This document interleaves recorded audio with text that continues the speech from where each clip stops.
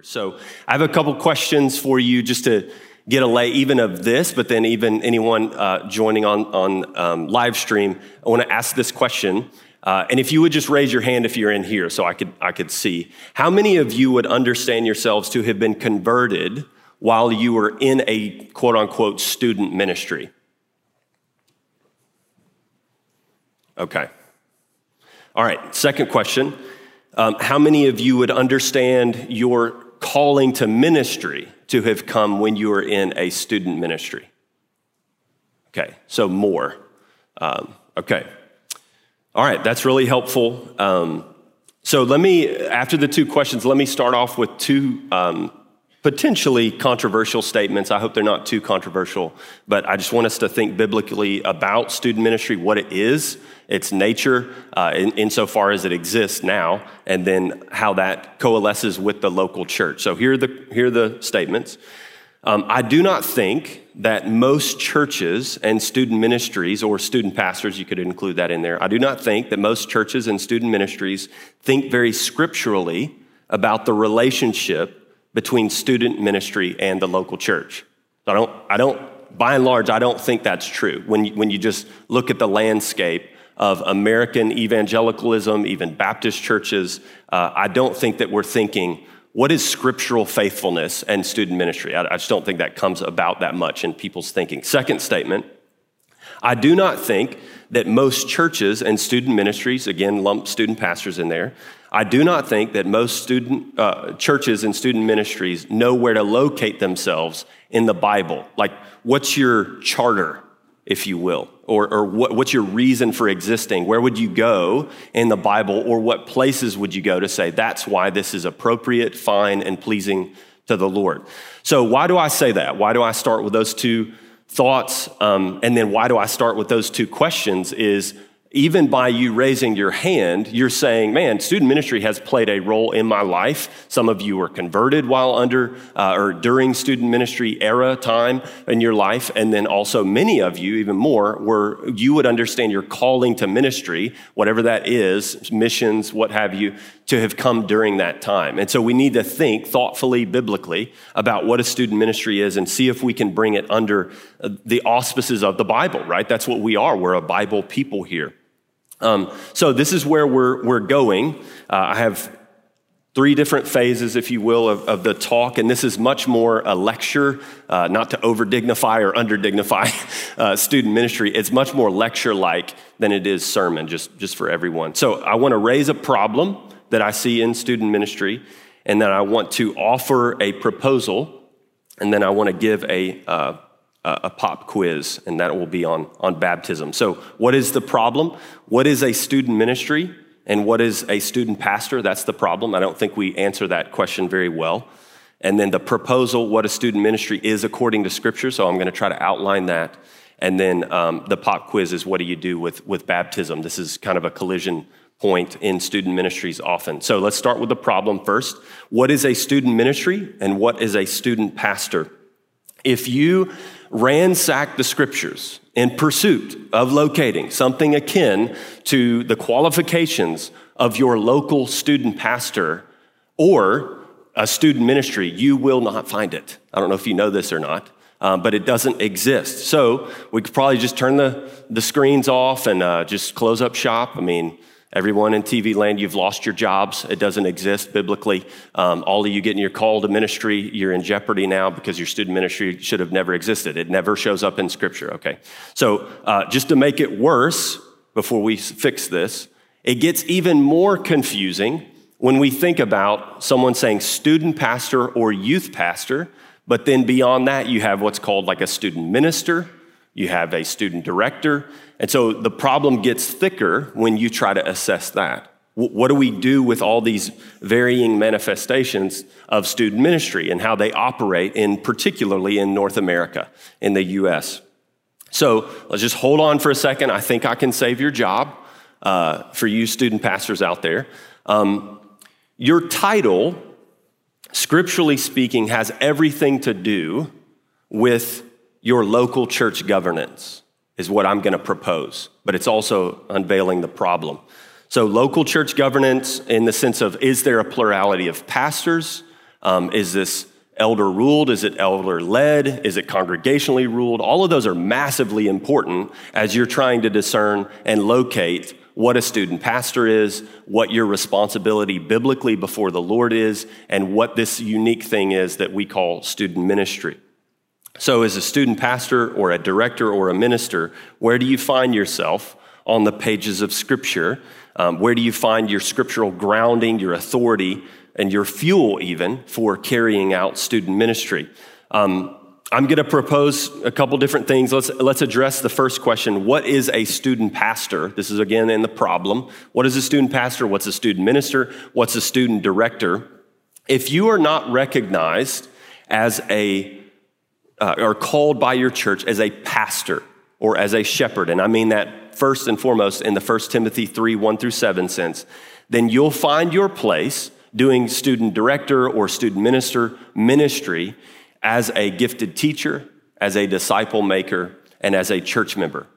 So that's where you would locate yourself in Scripture. And maybe your church has set you aside to be maybe even paid, your student director, what have you, but they've set you aside to do that work of the ministry among this age group, and that's where you would locate yourself in Scripture. You're a gifted teacher that the church has set aside to do that. You're a disciple maker, and you are a church member. You're accountable, and you're gifted in those ways. So where do I get the gifted teacher? Well, 1 Corinthians 12:28, it says, God has appointed teachers in the local church. He gives them as gifts to the local church. And that's not only pastors, but rather many in the local church have the gift of teaching. Well, what about disciple maker? Well, we all know Matthew 28:19.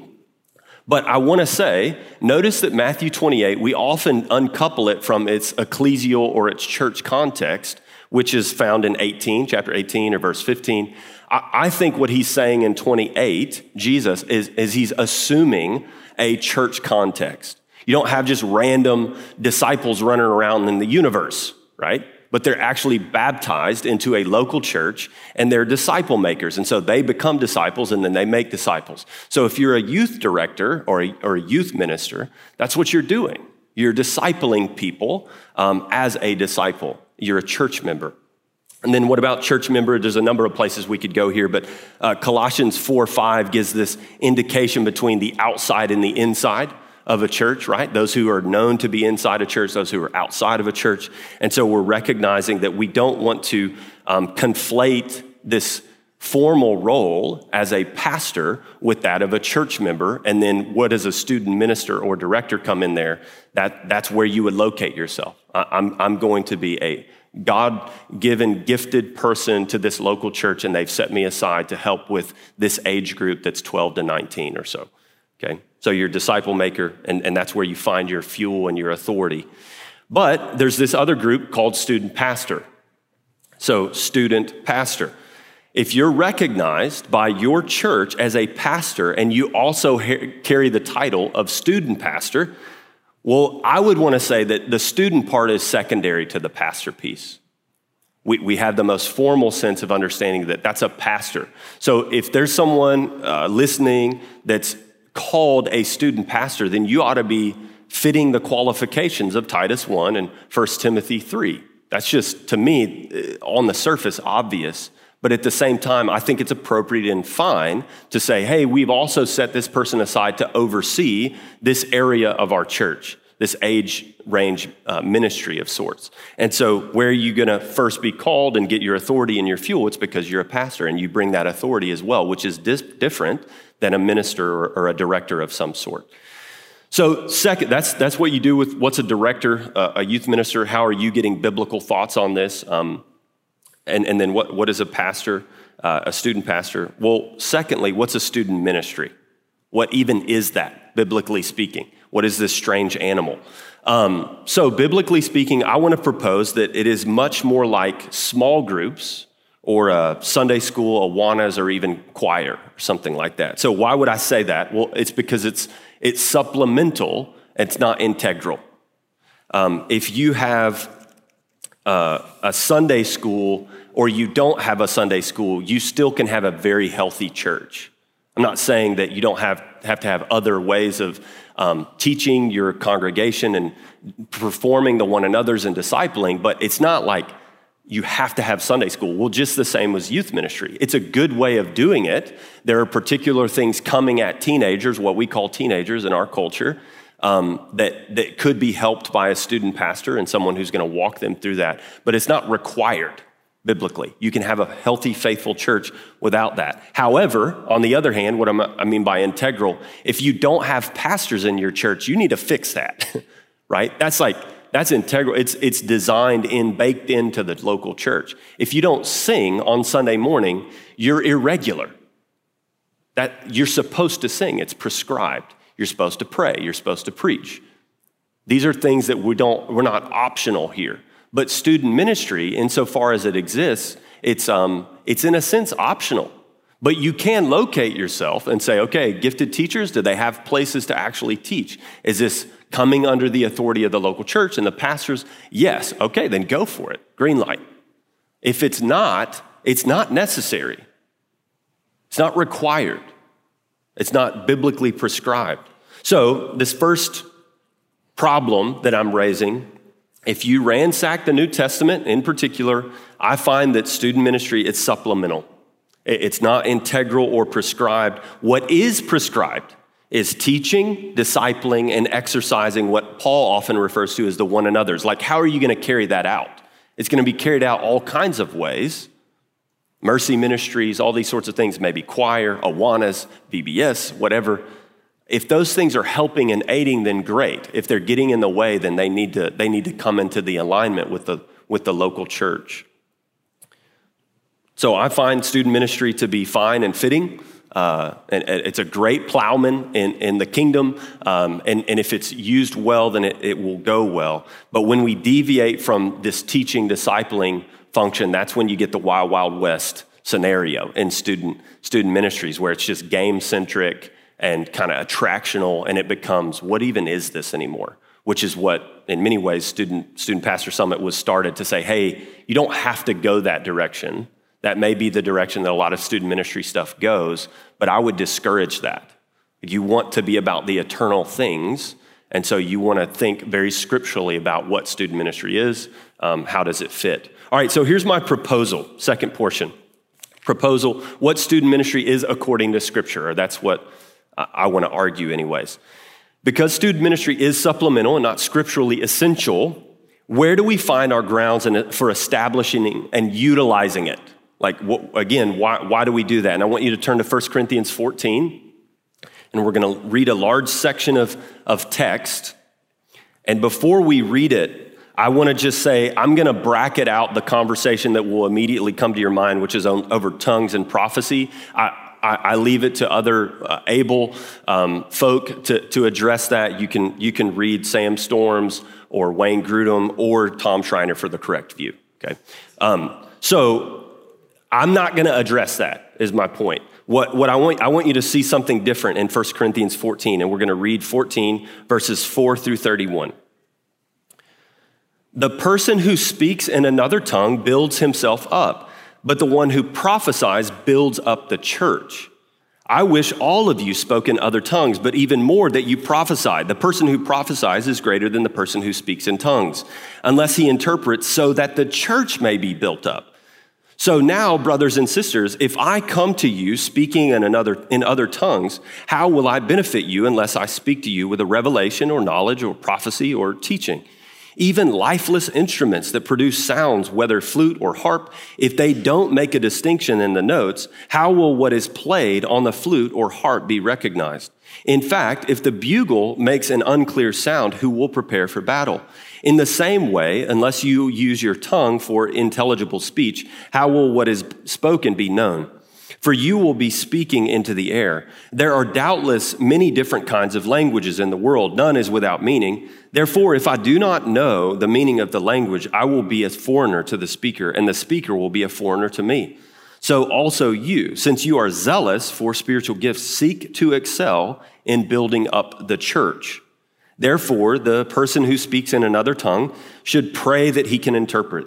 For if I pray in another tongue, my spirit prays, but my understanding is unfruitful. What then? I will pray with the Spirit, and I will also pray with my understanding. I will sing praise with the Spirit, and I will also sing praise with my understanding. Otherwise, if you praise with the Spirit, how will the outsider say amen at your giving of thanks, since he does not know what you are saying?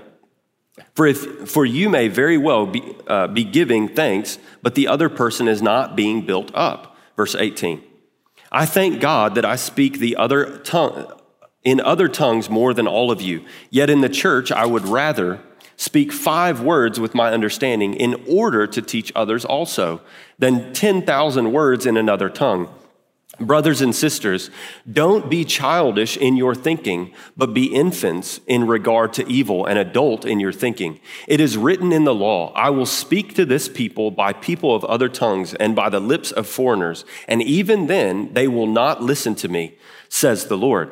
Speaking in other tongues then is intended as a sign, not for believers, but for unbelievers, while prophecy is not for unbelievers, but for believers. If therefore the whole church assembles together and all are speaking in other tongues and people who are outsiders or unbelievers come in, will they not say that they are out of their minds? But if all are prophesying and some unbeliever or outsider comes in, he is convicted by all and is called to account by all. The secret of his heart will be revealed, and as a result, he will fall face down and worship God, proclaiming God is really among you. What then, brothers and sisters? Whenever you come together, each one has a hymn, a teaching, a revelation, another tongue, or an interpretation. Everything is to be done for building up.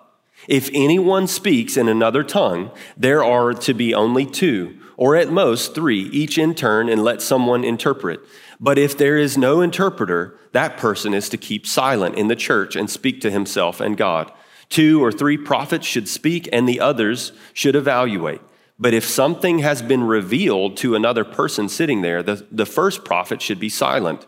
For you can also prophesy one by one, so that everyone may learn and everyone may be encouraged.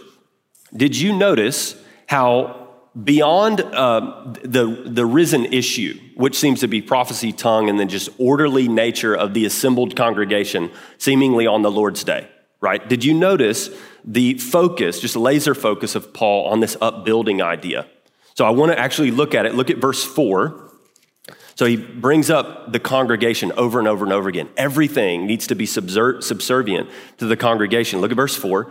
At the end of the verse, it says, but the one who prophesies builds up the church. Look at verse 5 at the end. Unless he interprets so that the church may be built up. Look at verse 12. So also you, since you are zealous for spiritual gifts, seek to excel in building up the church. What's the point of the gifts? It's to build up the church. Look at verse 17 towards the end. Well, we'll read the whole thing. For you may very well be giving thanks, but the other person is not being built up. Look at verse 19 towards the end. It says, in order to teach others also. What's your teaching for? It's others focused. It's not about this person. Look at verse 26 towards the end. Everything is to be done for building up. Look at verse 31.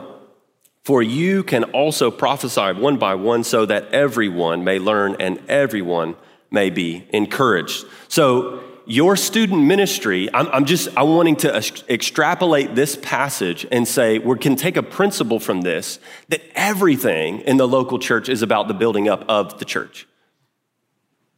That's what deacons are for. That's what elders are for. That's what singing is for. It's that we would be made mature into Christ's image. That's the point. So then you just move from there to what in the world is student ministry? Well, it's supposed to be subservient. That's the point. So it serves the overall church. If it doesn't, then we have a problem. There's a problem here. Why? Because all is subservient to the upbuilding of the church in this passage and many others. What causes and allows for the greatest flourishing and corporate edification is what needs to be pursued. So Miss Bonnie at 83 is no less important or to be put aside than young Jordan at 14. So what do you do with student ministry there? You want to make it come into alignment with the whole local church, that the whole church could be built up. It doesn't need to be siloed off and doing its own little thing, this weird like body inside a body, which is what commonly happens. So it should be an asset and in service to the overall discipleship and Great Commission focus of the church. It's for the upbuilding of the whole. And everything submits and coalesces with this idea of upbuilding. Turn to Colossians 3. I want to look at another passage. Why do I think that it's fine to keep rolling along with this idea of student ministry if it's not explicitly stated in the scriptures? Why is that? Look at chapter 3, verse 12 and 16. We're going to read the whole section, but focus on 16. Therefore, as God's chosen, well, pause just a moment. This is when he makes that Pauline pivot, right? Where he's moving into imperatives. So gospel transformation, and then therefore, right? So this is that therefore passage, put off these things, put on these things. Verse 12, therefore, as God's chosen ones, holy and dearly loved, put on compassion, kindness, humility, gentleness, and patience, bearing with one another and forgiving one another if anyone has a grievance against another. Just as the Lord has forgiven you, so you are also to forgive. Above all, put on love, which is the perfect bond of unity, and let the peace of Christ, to which you were also called in one body, rule your hearts, and be thankful. Let the word of Christ dwell richly among you in all wisdom, teaching and admonishing one another through psalms, hymns, and spiritual songs, singing to God with gratitude in your heart. And whatever you do, in word or in deed, do everything in the name of the Lord Jesus Christ, giving thanks to God the Father through him. So recognize that this is a congregational reading. This is coming to the whole church. And it's how do we apply this passage? Well, look at verse 16. We're to make the scriptures radiate from every nook and cranny of our churches. It's supposed to obviously rule our churches, but I think what he's talking about here is let the word of Christ dwell richly in you. It needs to be lavish. Is the heartbeat of your church I love the word. And if that's the case, again, then you just move over to student ministry and you say, of course that's fine. Of course we want the word of Christ dwelling richly among us. Can we do student ministry? Of course we can. We want the word of Christ dwelling richly among us, every nook and cranny of the church. You're like, trying to get the babies who can't speak to memorize scripture. So of course it's fine to do student ministry, but it needs to be ruled and just lavished on with the word. So it's not about Nintendo 64 kids. That was a joke, guys. I think Nintendo 64 was like 20 years ago. I'm not certain, but here we are. So it's fine. We want that. We want that to happen. Y'all gave me no love on that. All right, here we are. Look at Ephesians 4, 11 through 13. So back a couple pages. It's just more of this same idea. What is it? What can we locate ourselves student ministry-wise in the scriptures? Chapter 4, verse 11 through 13. And he himself gave some to be apostles, some prophets, some evangelists, some pastors and teachers, equipping the saints for the work of ministry to build up the body of Christ until we all reach unity in the faith and in the knowledge of God's Son, growing into maturity with a stature measured by Christ's fullness. So this sense of gifted teachers are going to get to exercise their gifting in student ministry. So it is, of course, a benefit to the body. It is, of course, a benefit to this local church that you're called to as a teacher, as a disciple maker, and maybe even as a student pastor. So teachers are given to local churches, verse 12, for the equipping of the saints for the work of the ministry. So pastors bear a heavy load in that, and rightfully so, but then also God has kindly given gifted teachers that will find their work and their way in student ministry as well. So student ministry, if it is anything, it exists for the church, right? We're reading that, we're seeing that. It's not just Dr. Allen and his brilliance, though he is very proud of me right now for saying it, right? But it's actually textual. Student ministry is for the upbuilding of the church if it exists at all. And we're thankful that it does. God's been kind to us in that. All right, so here's your pop quiz and where it gets kind of gritty. What do you do with baptism? So this is like the collision. Student ministries, it becomes like this theological Wild Wild West and Clown Town scenario when it's just like all games and attractional stuff. But when you get down to the Bible and what do you do with these eternal things that God has given us, these ordinances, Lord's Supper, baptism, what do you do? I mean, what do we do? So it's a good litmus test, a good pop quiz for where your student ministry is. How healthy is it? Well, when a student is baptized, and student is just a moniker, right? I mean, this is a Christian. He or she is baptized into the local church, not into a student ministry, which sadly, when I'm out and about, I see that constantly. Even if it's not talked about like that, functionally it works that way. They're like baptized into the student ministry instead of the local church. So we know that's not good. I mean, this is this subservient thing that's usurping the integral thing, the upbuilding of the local church. So do you act like that?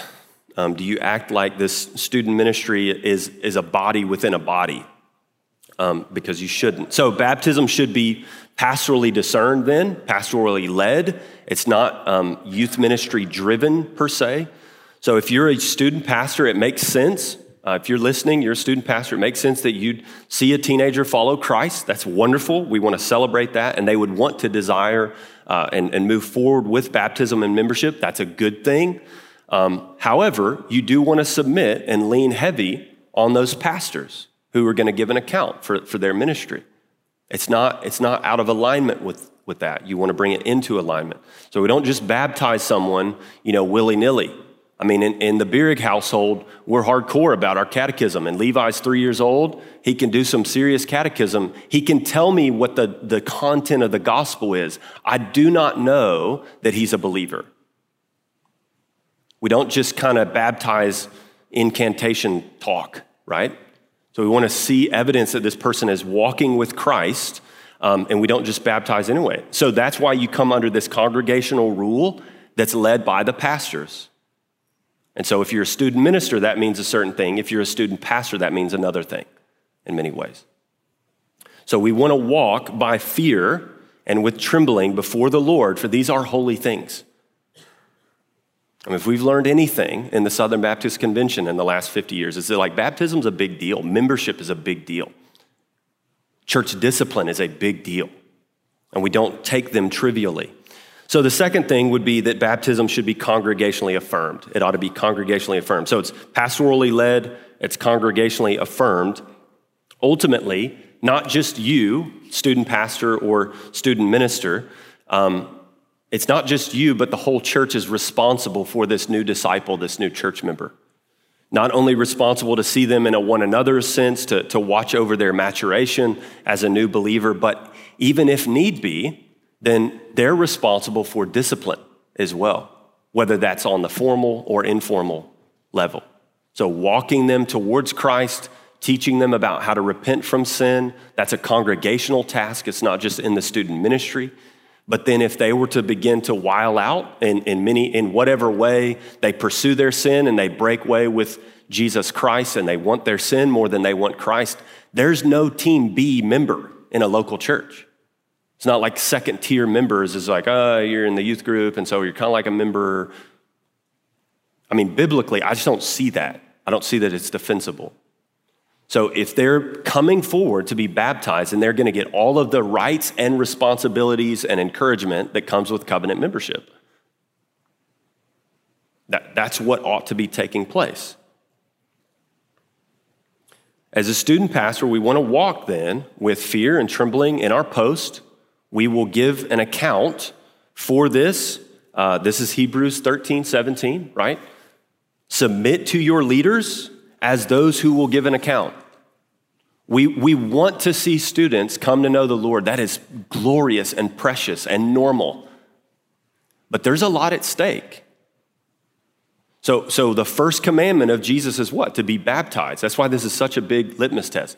So you want to see people follow Christ and you want to see them follow that command. However, that's also flanked by and balanced by that you and I, as student pastors, will give an account.